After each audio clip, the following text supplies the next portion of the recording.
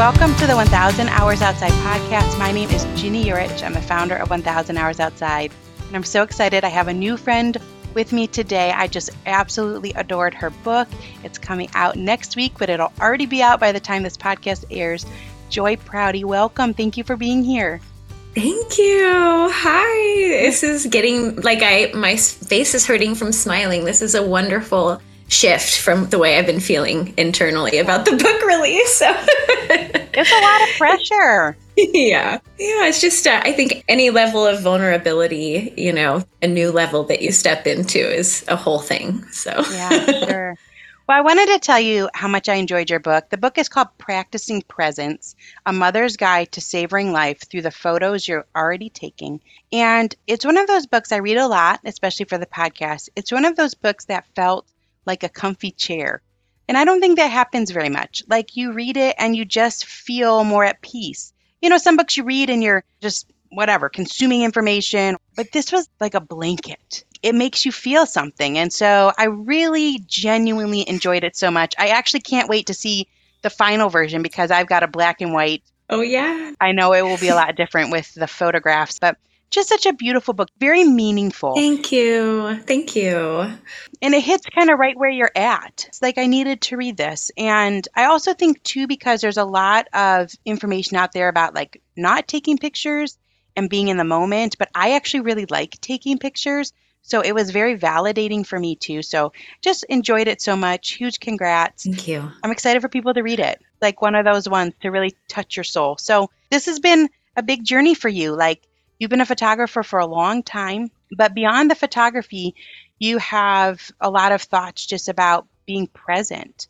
So I'd love to start there if you're interested in starting there. We can start there. Yeah, about how photography has helped you be more present. Well, photography has been the only way I think that I was for various seasons of life able to become present. And I didn't know that's what I was doing. I didn't know that I'm like, oh, this is my nervous system is regulating. I didn't have the terms for what was happening there. And I think people can do it in all different ways. I mean, some people find it through physical activities, right? It's whatever gets you out of your mind and into your body, because an embodied experience is one that we can really be seen and heard and see others and hear them and our current life. And also for me, growing up in survival mode, which I think a lot of our generation did, we have had to find our own tools of learning to regulate ourselves. And mine was photography.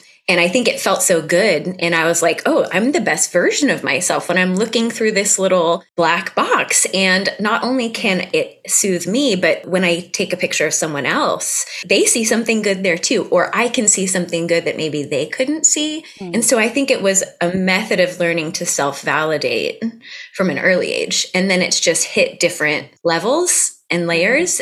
And I gained words for it over time. And I was like, oh, this is actually like a neuroscience-based activity that's helping to rewire my brain. Oh my gosh. Wow. And then the validation was on a whole nother level where I'm like, okay, this is really something valuable. I just love how you wove this together in a book. That not only are you giving practical tips for taking photos, which I've already been using and really like, but you took it just to this very deep level about our mothering and our humanity and how a hobby like being a photographer, or even if it's a career too, can do so much for our souls. So you have a lot of kids and photography has held you through mothering a lot of kids and also a health journey. So could you tell us about just the last couple decades of life as a mom and new health just the challenges? last couple decades. Okay, no problem. Walk us through, Let's see. Oh, goodness gracious. Okay, so yes, I have 7 children. We have homeschooled from the beginning. And I think the majority of that was necessity at first because we traveled so much and we thought we want to be together as a family. So we traveled a lot. And brought the kids along and lived on the road for a while. Anyway, we fell in love with becoming children again through their childhood. And I think that no matter how many kids you have, or if you're homeschooling or not, You are forced to learn to parent yourself when you're raising all of these people. And for me, as far as health stuff, when I look back now, I see that so much of my struggle physically was based in my inability to recognize the way I was handling stress. Mm. And when you're parenting and you have very little sleep, I mean, with 7 of them, I still have a baby and raising a teenager that's almost an adult. And, we have not slept in a very long time. And if you're kind of teetering on the edge of trying to handle a lot of stress and then you're not getting sleep, it just causes a internal revolution to have to happen if you want to keep showing up to your life. Mm-hmm. So I think that I suffered with tons of migraines and lots of anxiety stuff, tons of panic and depression and ADHD and CPTSD, and there's a whole list. Where shall we point? But I didn't have names for those things until the last couple, maybe the last 7 years, I could start to name that stuff. But all along that way, I would get so panicked. And growing up in a home where my emotions felt really invalidated, I think in that sort of situation, it's common that you turn in on yourself. And you can't really blame your caregivers because they're taking care of you. So you're just like, what is wrong with me? And I had carried that kind of anthem with me my whole life, and definitely in my mothering. And especially when your kids are doing things where it's like you're reacting in a certain way, but it's like, at least for me, I knew there's part of me that this doesn't feel right. This tension inside of me as a mother. Mm-hmm. I know, because you have this whole thing about being outdoors, I'm like, grab your camera. You're like, let's grab whatever we need to get outside. It's the same idea. Yeah. Where we're needing to find a salve because there's no answer for some of these things. And so peace is the answer that helps us, at least for me. Becoming present is a state of regulation. And I most recently you told me to go into it, so I'll just keep going. Tell me when to stop. No, go. Okay. So 4 years ago, I was pregnant with our 6th child and diagnosed with type 1 diabetes. And I think that our current world doesn't really know that much about type 1 diabetes. There's stigma, and I had to learn a lot about it. And I didn't know it was that big a deal. It's totally life threatening. And you have to learn a whole new way of living. And I'm insulin dependent. And I was pregnant at the time. And there was a lot of fear of my child was going to make it. And I felt a lot of pressure on me to get my stress under control. Which is ironic. Yeah, right? Okay. Pressure to feel less stressed. You might die. Yeah. Yeah. Yeah. I mean, that is motherhood. Mm-hmm. But the coolest thing about getting diagnosed, if there is some cool thing about getting diagnosed with a non-curable disease, it's that I could finally see the way that stress was affecting my body. I could see it in a number. And I now had knowledge as an adult for what stress was, how it was damaging me. I think if I had been diagnosed not pregnant, I wouldn't have maybe taken such an interest in all of the layers of this. But I knew, okay, even if I don't value my own self very much, that was kind of the anthem over me in times of worry, that's the place my mind will go. I thought, this baby is in me and this baby deserves a chance at me learning how to regulate my stress. And so every time my blood sugar would start to raise during that pregnancy, I would pick up my camera and I would watch as I would catapult myself into this world of focusing on beauty, wonder, goodness, being present with my people there instead of inside my mind. I could literally see the numbers, my glucose numbers, come down. Wow. Because my anxiety was lessening. It just was a pretty mind-blowing thing to see that healing can come through ways that you maybe didn't realize you were already had right in front of you. Yeah, and that draw toward the camera from a young age. You talked about 12, you talked about a young age where you had a pretend camera, right? That from a young age, your body knew, hey, there's this thing that's going to help you feel better. That's really encouraging. Like you said, and you can find your thing, whether it's the camera or something else. This book is helping you to practice presence and to learn like you said, being kind to yourself and self-compassion gives you an opportunity to slow down. So much beautiful advice in here. One of the subjects that I've never talked about before, but I thought it was such an interesting one, was this concept of ourselves being photographed. And I loved how you shared your journey of being a photographer and then moving into the home and spending a day with a family and getting their real life moments. Can you talk us through that transition, your photography transition, and why you made that change? Sure. Thank you for drawing attention to that. I've been doing photography for 20 years now. And I think when it started out, like Instagram wasn't a thing yet. There wasn't, I mean, Facebook was kind of starting, I think. It was, I don't remember exactly.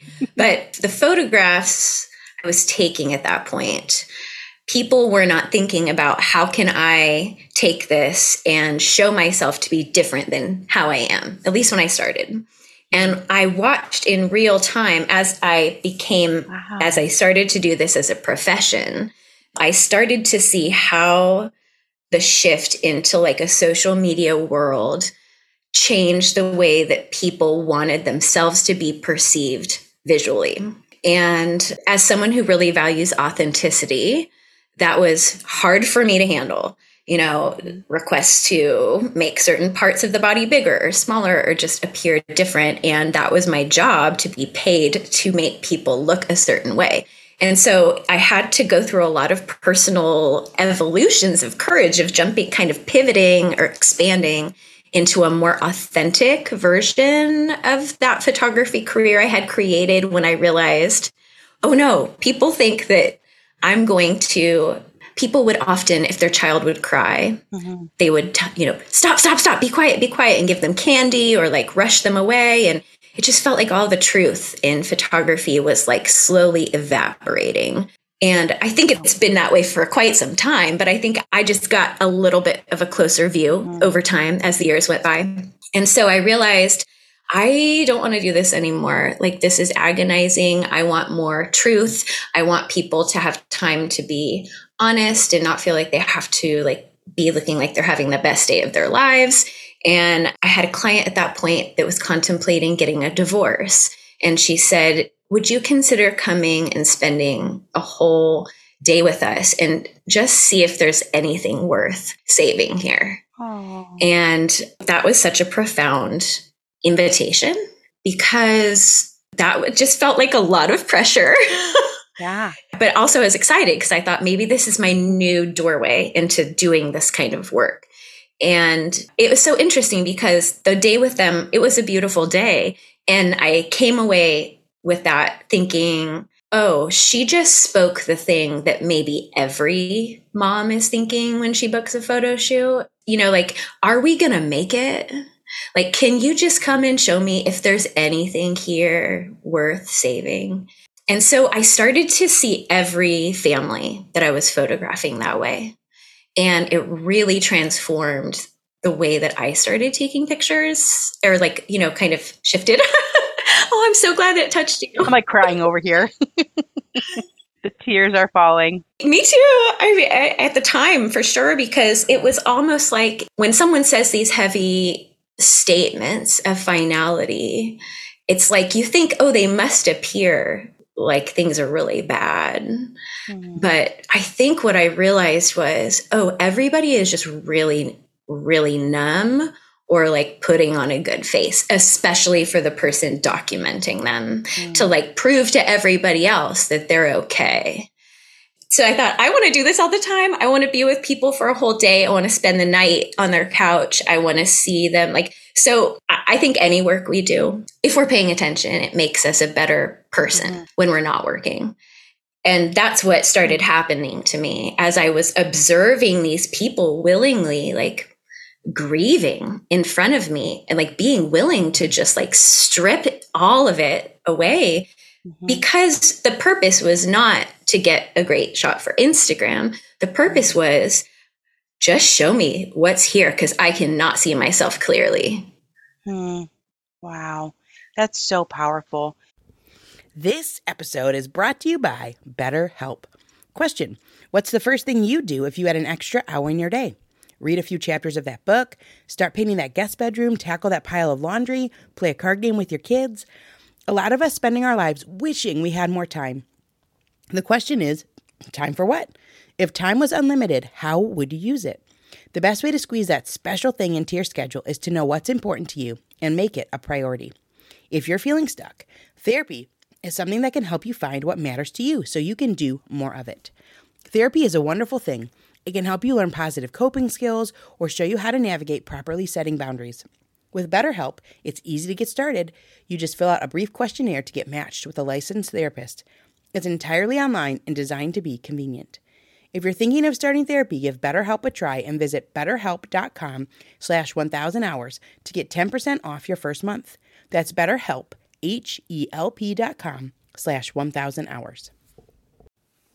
Everyone wants to start their year off on the right foot, and for me, that means making sure I'm eating well and have enough energy to do everything I want to do. But I'm not going to run to the butcher every day to get a fresh cut of quality meat. That's why Good Chop is such a lifesaver for our family.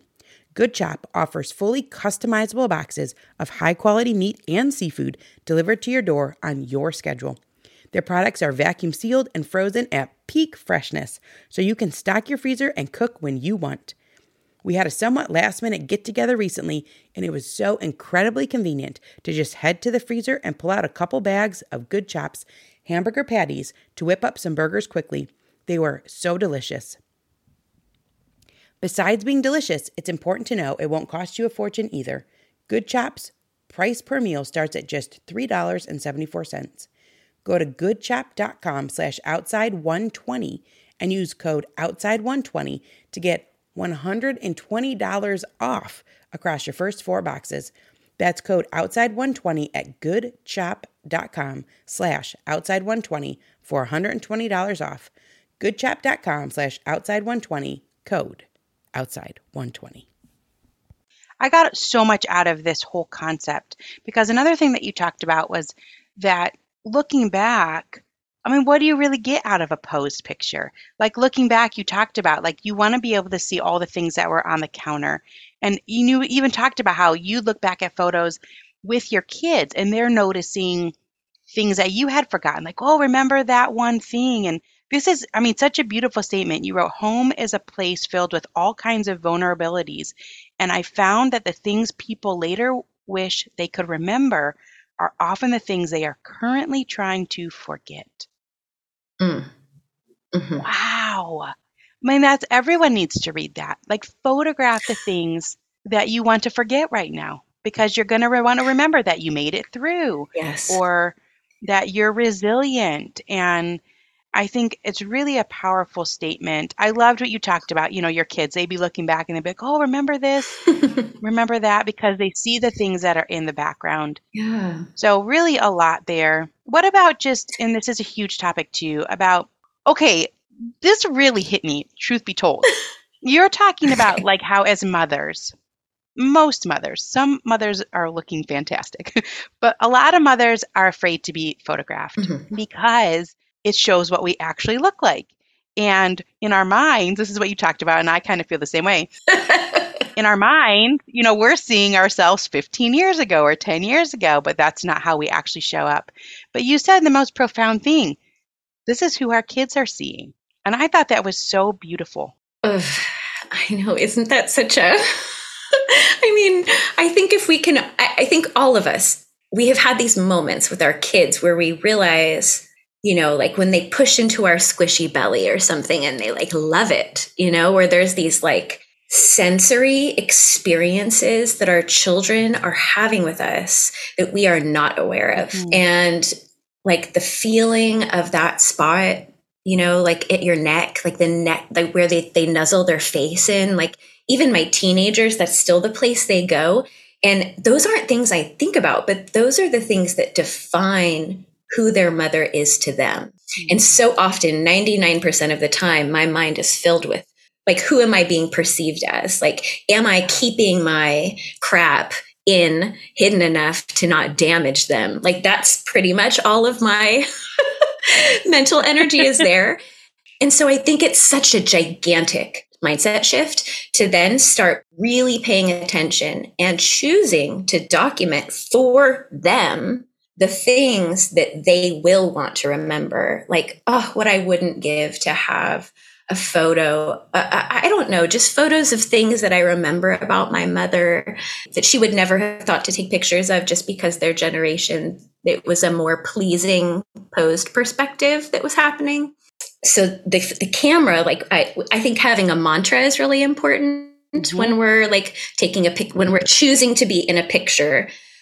Having a purpose for this, like it could be what we were just talking about. Like, this is how my Clementine loves playing with my hair. Okay, so that's the image I want to have for her. We're going to have that real experience. We're going to embody it. We're going to soak it up. We're going to have it as sensory as possible. And then it's also, we're going to take a picture. It's not going to be a big deal. We're not going to set up a whole photo shoot. We're just going to have a proof that it happened, of this memory.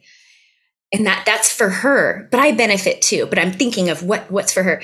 So I think it's important to realize in the book, there's several things that we can do with photographs. There's the memorializing of who they need to remember us as. And then there's also these other photographs that we need to do to heal our inner child wounding that is separate, but they both benefit and nourish each other. They're just not happening usually simultaneously with children involved. Isn't that interesting? It makes me think about when you talk in the book about the history, you touch on it just a little bit, which I never, ever occurred to me. Like, obviously, you know that there was a time period where people didn't have cameras. It's most of human history, right? There wasn't cameras. But I never thought about, you literally had the date in there. Like in this part, Kodak came out with a camera, and now we can all take photos. And it almost feels like it came at a time when we really needed it.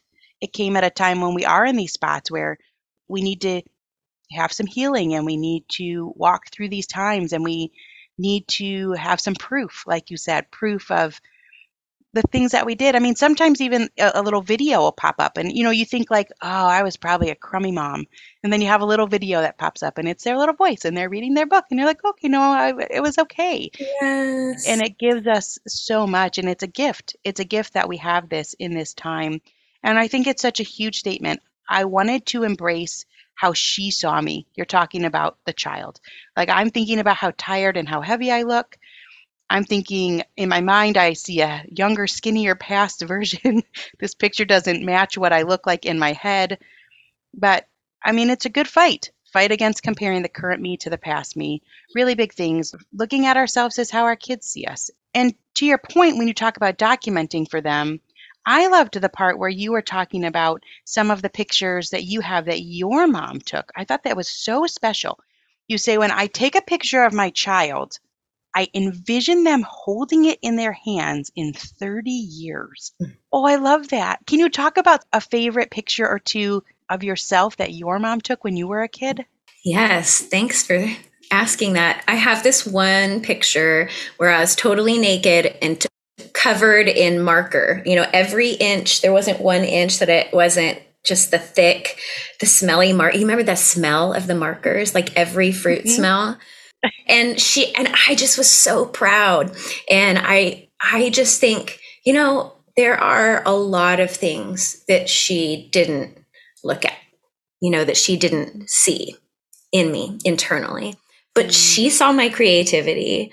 She saw my, that I was not going to be put in a room with a perfect anything. Like, is just going to be what it's going to be. And she was celebrating it. And that was just, it was a healing moment when I found some of those photographs when I was putting this book together, because I realized so often in our mind, we've crafted our relationship with someone or the way that they see us in a certain way because trauma is so, it gets all wound up. And we don't have good memories. That's also in the book there too, about how we have to be focusing on something for at least 20 to 30 seconds for it to even become a memory. And so our memories are not perfect. And so it's really valuable to look back and to then now choose to tell, you don't have to tell the whole, because I get this question a lot. Moms are like, well, okay, I want to do this work, but how much of it can I really like, isn't it, I don't know, how much can I do with it still being a positive experience? Or like, so just as a few things, if I can leave a few ideas. Yeah. A few ways that I do this is you don't have to take pictures of like showing your body parts necessarily. Start small, where it's like, okay, for me, something that my kids are always looking at, I have a lot of marks on my leg where I give my injection of my shot. And that in itself is something that causes me a lot of fear. And they come alongside, they've been in that journey with me. And so they look at them, and my toddlers, they trace their fingers along there. And they helped me. We did a little photo project where they helped me take pictures just with my phone of those little marks. And then we made them into constellations. So it's like, what can we show them? It's not just smiling pictures. What can we show them on ourselves that then they will later look at their bodies and say, this is not an imperfection. This is something that can be art. And so it's changing that mindset of like the things that maybe might be defined as previously something that shouldn't be looked at or that should be hidden, that we can reframe that through photography and the experience of what that looks like. I am impressed at the depth that you have gone with this.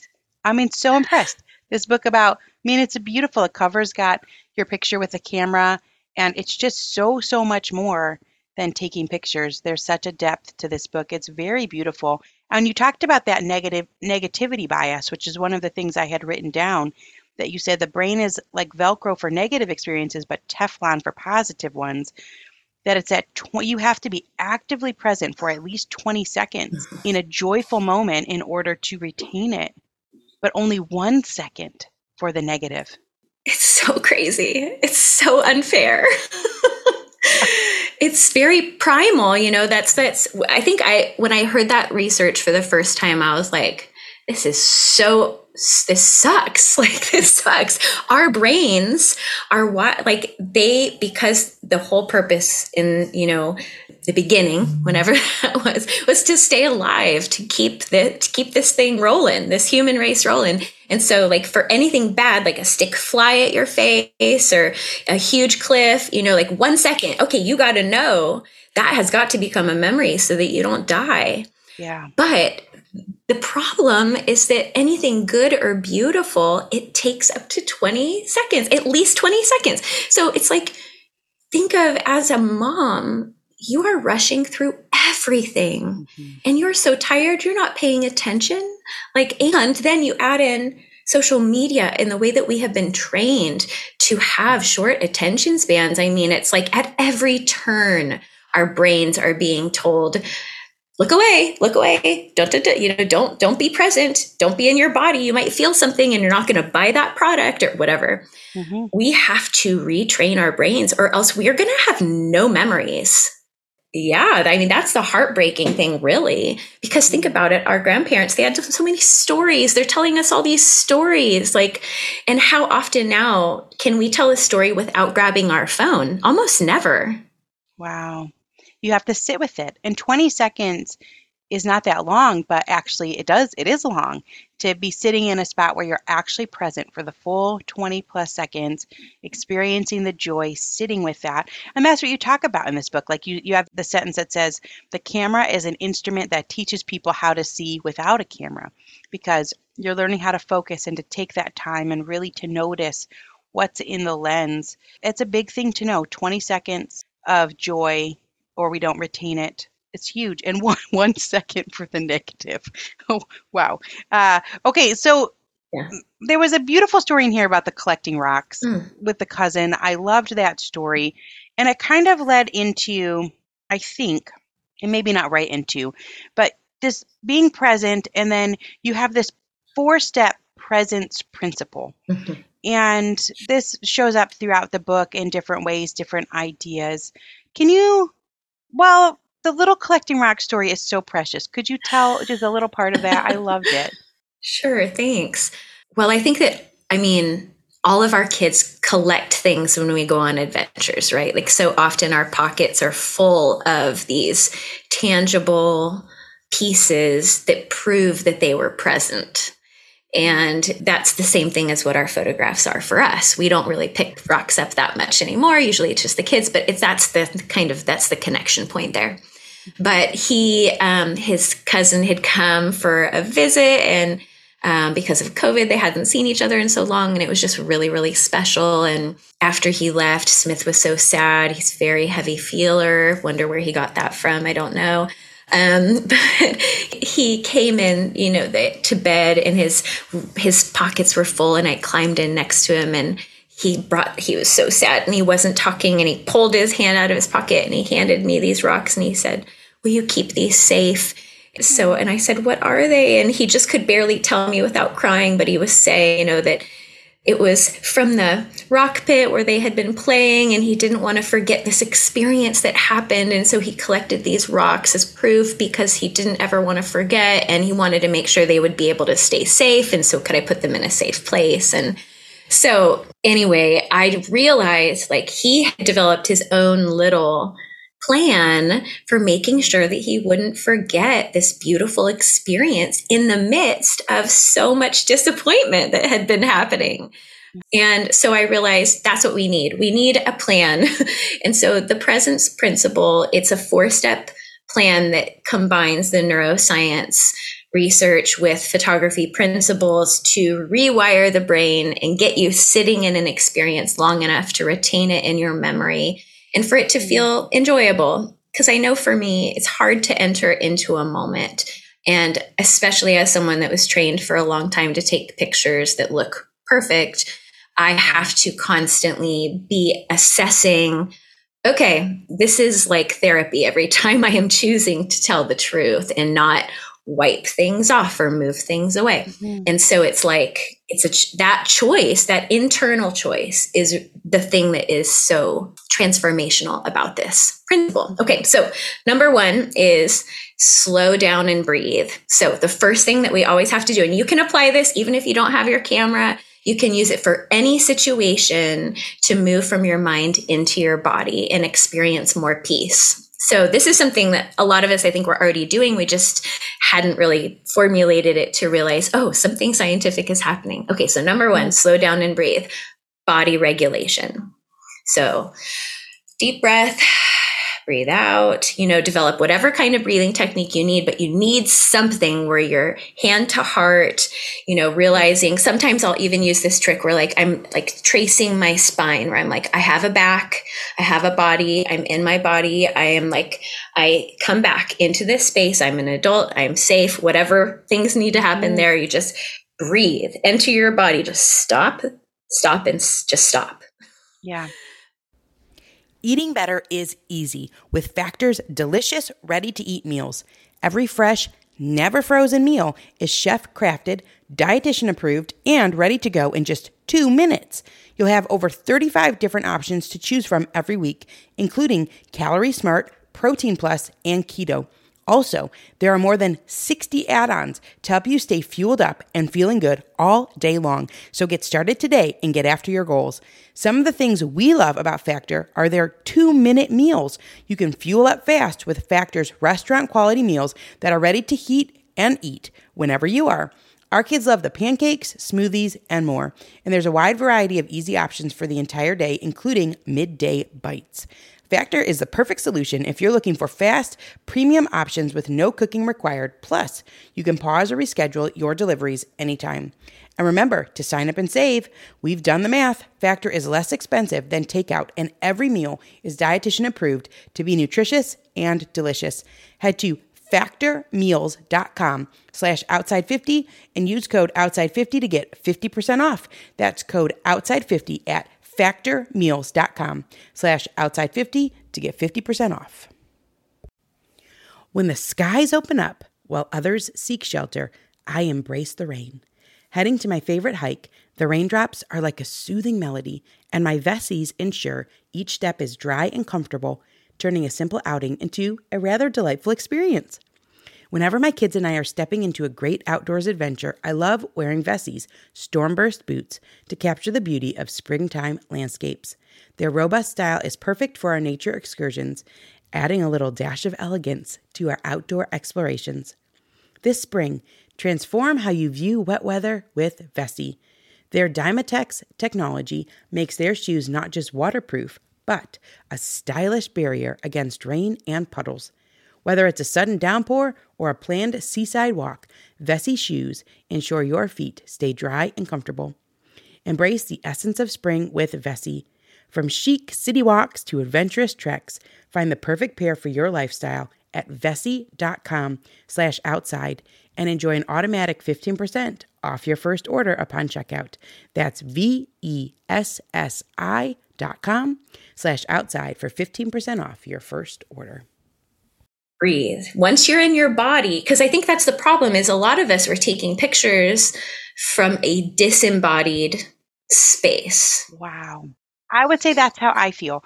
That's so interesting because I've been thinking a lot about your book and slowing down because it's a mixture of two things. It's a mixture of wanting to capture the moment and then also this silly pressure from social media. So I think that for a long period of time, to me, there's a lot of pressure to capture it the right way. And so it does feel disembodied. It feels, instead of like, I am here, let me see the beauty in this moment, it's like, I'm not really good at this. I'm trying to capture whatever. This is my only shot. The kids are going to move. Yeah. And it feels frantic. Mm-hmm. That's really interesting. Yeah. I think it's hard. I mean, I want to encourage so many people to use their phone to do pictures too, because it's accessible, which is good. But I think our minds have been trained to think of our phones in a certain way. Like, we already have such attention. Like, it's like, oh, I want to break up with my phone. Oh, I need my phone. Oh, I need to make money on my phone. Oh, I need to connect to my people. Like, we have this tension. So I would encourage, when you're doing the presence principle, or like if you're trying this and you really need a framework, like starting at step 1, like find an old camera, or like, I mean, they're so cheap now. The technology is so cheap for a good camera. Like, you can spend $50 and get a great camera that at least you're like, okay, this is my tool for this. And it's like, even just choosing that tool is such a powerful mindset shift. Okay. So step 1 is slow down and breathe. Okay. Step 2. Okay. I'm going to just get it out so that I'm actually giving you the right words. As we're.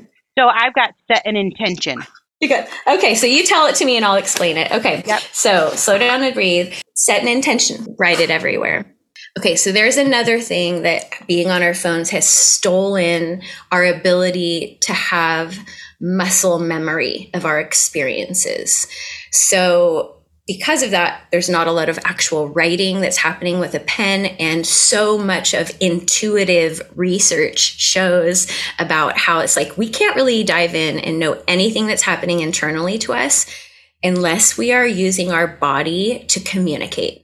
And when we're just typing with our phone, that's again, a disembodied kind of experience, right? Mm-hmm. I mean, I can write a poem on my phone, but if I might never cry if I'm writing it on my phone, but if I'm writing it with a pencil in my journal, I'm having an experience.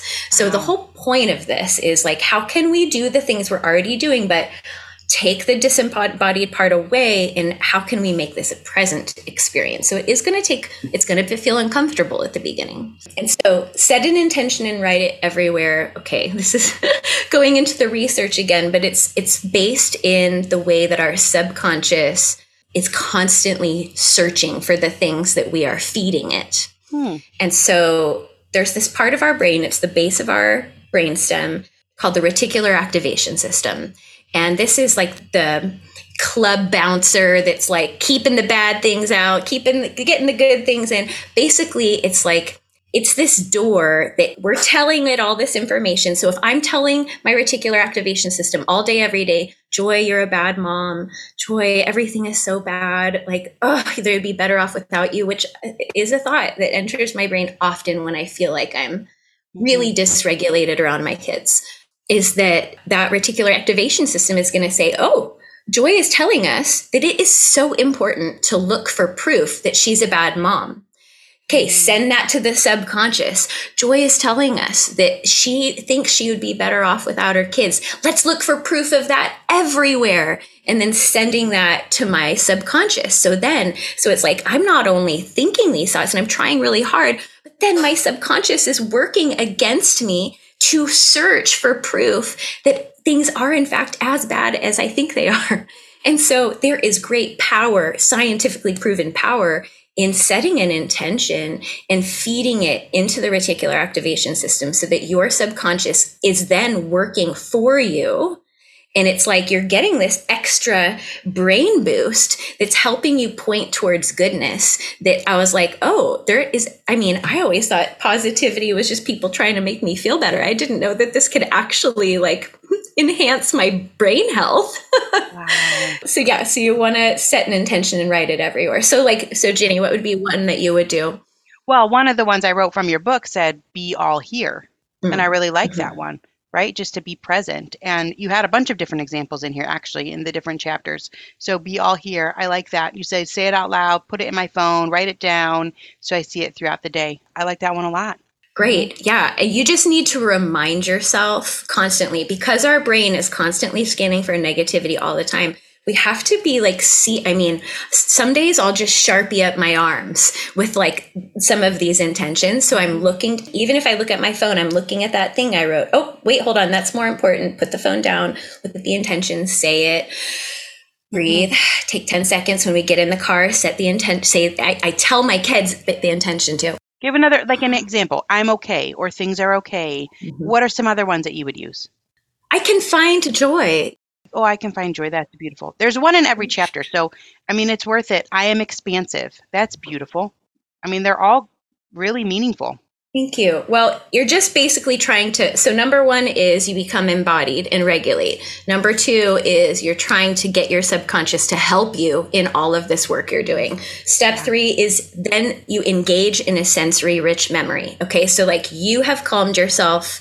You are in this state where you know what you're doing. You have your intention. Your body is regulated. Now you can enter this experience with your child and have it be one of intentional presence rather than this like tension of, oh, am I doing this right? This resentment. Okay, so the way you do that is you have to make it super, super sensory. So experience of, that's why like cooking together can be really great, or like music and dancing. And you have to engage those senses so that you're continually staying in the body and retaining that muscle memory in your cells. Mm-hmm.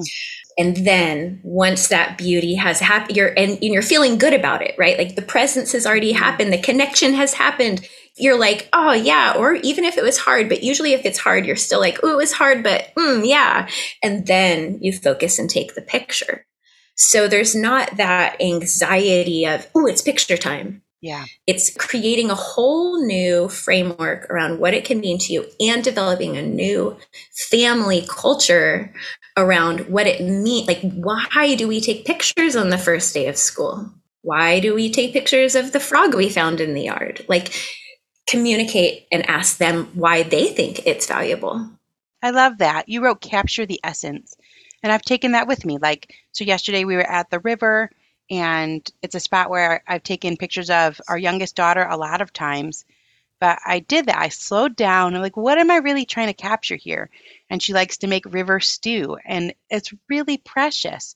So I was able to step back, and I took one like through the reeds. I don't know.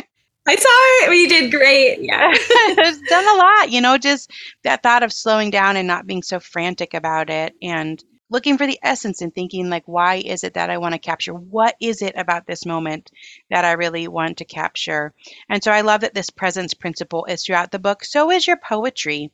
It's beautiful. Every chapter. Thank you. These are all your writings? Yes. Mm-hmm. Yeah, they're just kind of tucked in between there. Sometimes in the midst of learning about research and things, like you need a little palate cleanser. Yeah, I loved that. Well, because you talk a lot about creativity, because I think creativity is such a tricky one, right? And Rachel King wrote a book about it that I thought was really meaningful. And it's one of those things that often feels like it can go by the wayside, especially when we're so busy with child rearing. But you talk about how when we create, we expand. And so I like that you showed that throughout the book, either poetry along with your photography. And you had a really cool thing about gardening. It was kind of toward the end. I really like this part. About being a gardener. Yeah, about being a gardener, but also like when we're creative, that we don't really know, but and when we notice that we can be passing on our voice to stick around. So you told a story about your grandma every time you look at a flower. Oh, yeah. Well, she said that all the time. Only God could make a flower. Every time she would touch that flower, I mean, I just got to the point where I would just roll my eyes. Oh, she's saying the thing again. But she said it so many times, that was the legacy she left in me. Like, that's the living part of her inside of me, is the way she told me she was seeing things. And so I wanted to say, and it goes with this really well, that I think it's really important to speak things out loud, like these intentions that we're setting, like all of these things. My hope for them is that, yes, that mothers can transform, but that the children are noticing the tools that help her to find her peace. And that this is like this, the presence principle, right, is just a principle for regulated, focused, connected, present living. And that's this legacy we're passing on. And I think the gardener, there's another thing in the book. With the lawn cutting? Yeah, where it's like he speaks about how someone who cuts lawns, they are just cutting it, but a gardener, they're molding it and they're touching it with their hands. And so that even after the gardener has left, someone comes and they can see that someone who cared deeply had touched this living thing. And that's what we're hopefully doing. And that creativity is like, you can't be a parent without creativity. I mean, you can, but it's going to be really miserable. And so I think we're already our children force us to have to be creative and have to be playful, or else, at least for me, I'm filled with resentment at the end of the day. And so I know, instead of viewing that experience as one that is going to be a burden to me, in fact, they're inviting me into learning, like they are being present and I am saying no. Like, they're inviting me. Yeah. So that's a huge mindset shift that I hope is really the product of what people gain from this. That creativity and presence are our legacy. They are our legacy, that your grandma was present enough to enjoy every flower that she saw and to speak it out loud. That left a legacy. And then you remember her when you see flowers. And I think that's so beautiful. I love this sentence that says, we live on in the stories we tell, the recipes we scribble down, the songs we sing, the photographs we take. Each one is proof of our presence preserved. So beautiful. One of my favorite poems in the book was We Carry Each Other. That was one of my favorite ones, kind of right in the middle. Oh, thanks. I love this one. It's got some grief in there. You really go right for it. Yeah, we talk about his hamster had died, but you have this sentence that you say, arms that have held caskets and babies and groceries and grief, and me for 20 years through 1,000 different heartaches. It's big words. It's beautiful to see your creativity. Thank you. In this book. I just so enjoyed it. Thank you. So enjoyed it from beginning to end. A beautiful work of art your book is. And I know that it has come through a lot of pain and a lot of hard times. And it's really beautiful, the healing that you are presenting. One little special thing, a little tidbit, is that the foreword is by J.J. Heller. Yes. Which I thought that was so cool. I think one thing that's really neat about the book is that you see your journey, like you see your photography journey and you see your health journey, and you see that through all of these wrestlings that you have been able to form really cool connections, that as you have strived forward in changing the way you photograph and thinking about things differently, that you start to rub shoulders with all sorts of different people. They're flying you in for different things. It's so neat. Thank you. So J.J. Heller is a musician. I think people just love her music. And I loved what she said about you. Here's what I think. I think if someone writes a book, that they should do it, if only for the fact of what someone might write about you in the introduction. This is good. Yeah. What a cool thing, right? Like, here's what she says about you, Joy.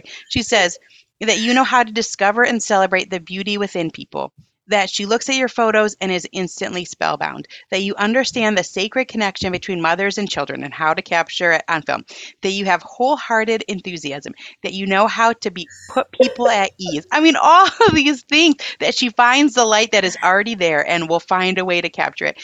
So I just think that's such a cool thing. So you have done some of her music videos, is that right? Yes. Well, thank you for convincing me that I need to print that forward, like poster size, and put it in every room of my house so that I can be reminded that there's good things in here inside of me. Thank you. That's so funny. Yeah. JJ is incredible. I mean, when I think of the music of my children's early childhood, I sang every JJ Heller song to them.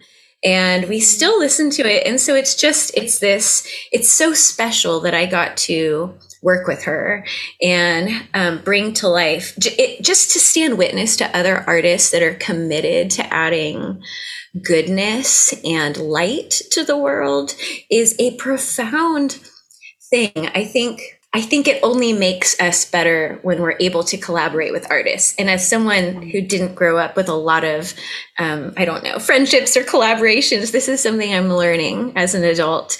And so to have someone like JJ to be a guide for me to learn how to love people well, like exactly how she did in this forward, but just to see how, like, when someone has a gift, when you listen to her songs, yes, they're nice, but when you stand next to her in person and you hear her sing, it's like something vibrates. I remember the feeling I felt when I first heard her sing. She was singing to a child. We were doing a shoot, and it was not even a big thing for her. And I thought, oh, this is someone giving something really sacred that I can't believe I am feeling it inside my body right now. And that's such a rare thing to witness.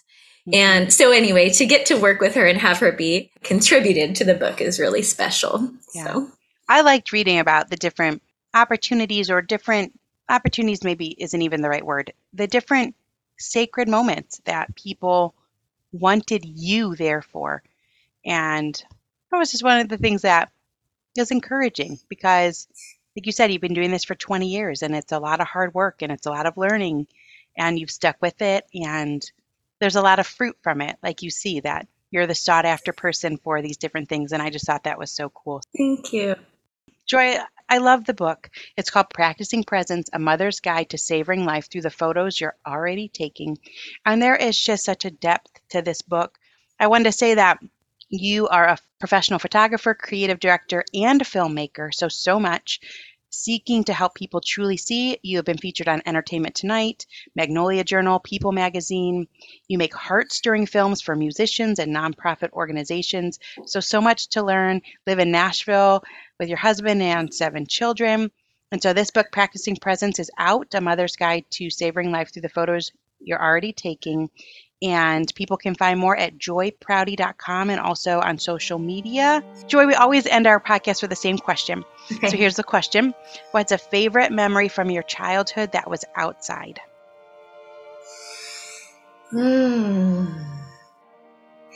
Favorite memory from outside was riding my bike, delivering newspapers on Saturday mornings, like before the sun came up. I was all alone. I would listen to music I wasn't allowed to be listening to at that time. And I would put my arms out and I would just be feeling so free. And I think I was 10, but that was definitely, I could feel the earth was with me. So. What a cool memory.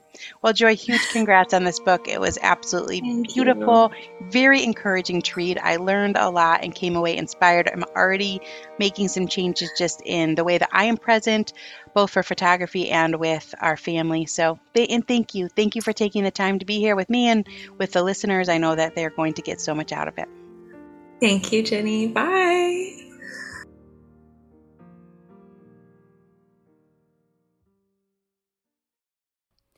Hey, are you a parent of a teenager? Are you feeling overwhelmed about how to be what they need while also holding limits and boundaries that keep them safe?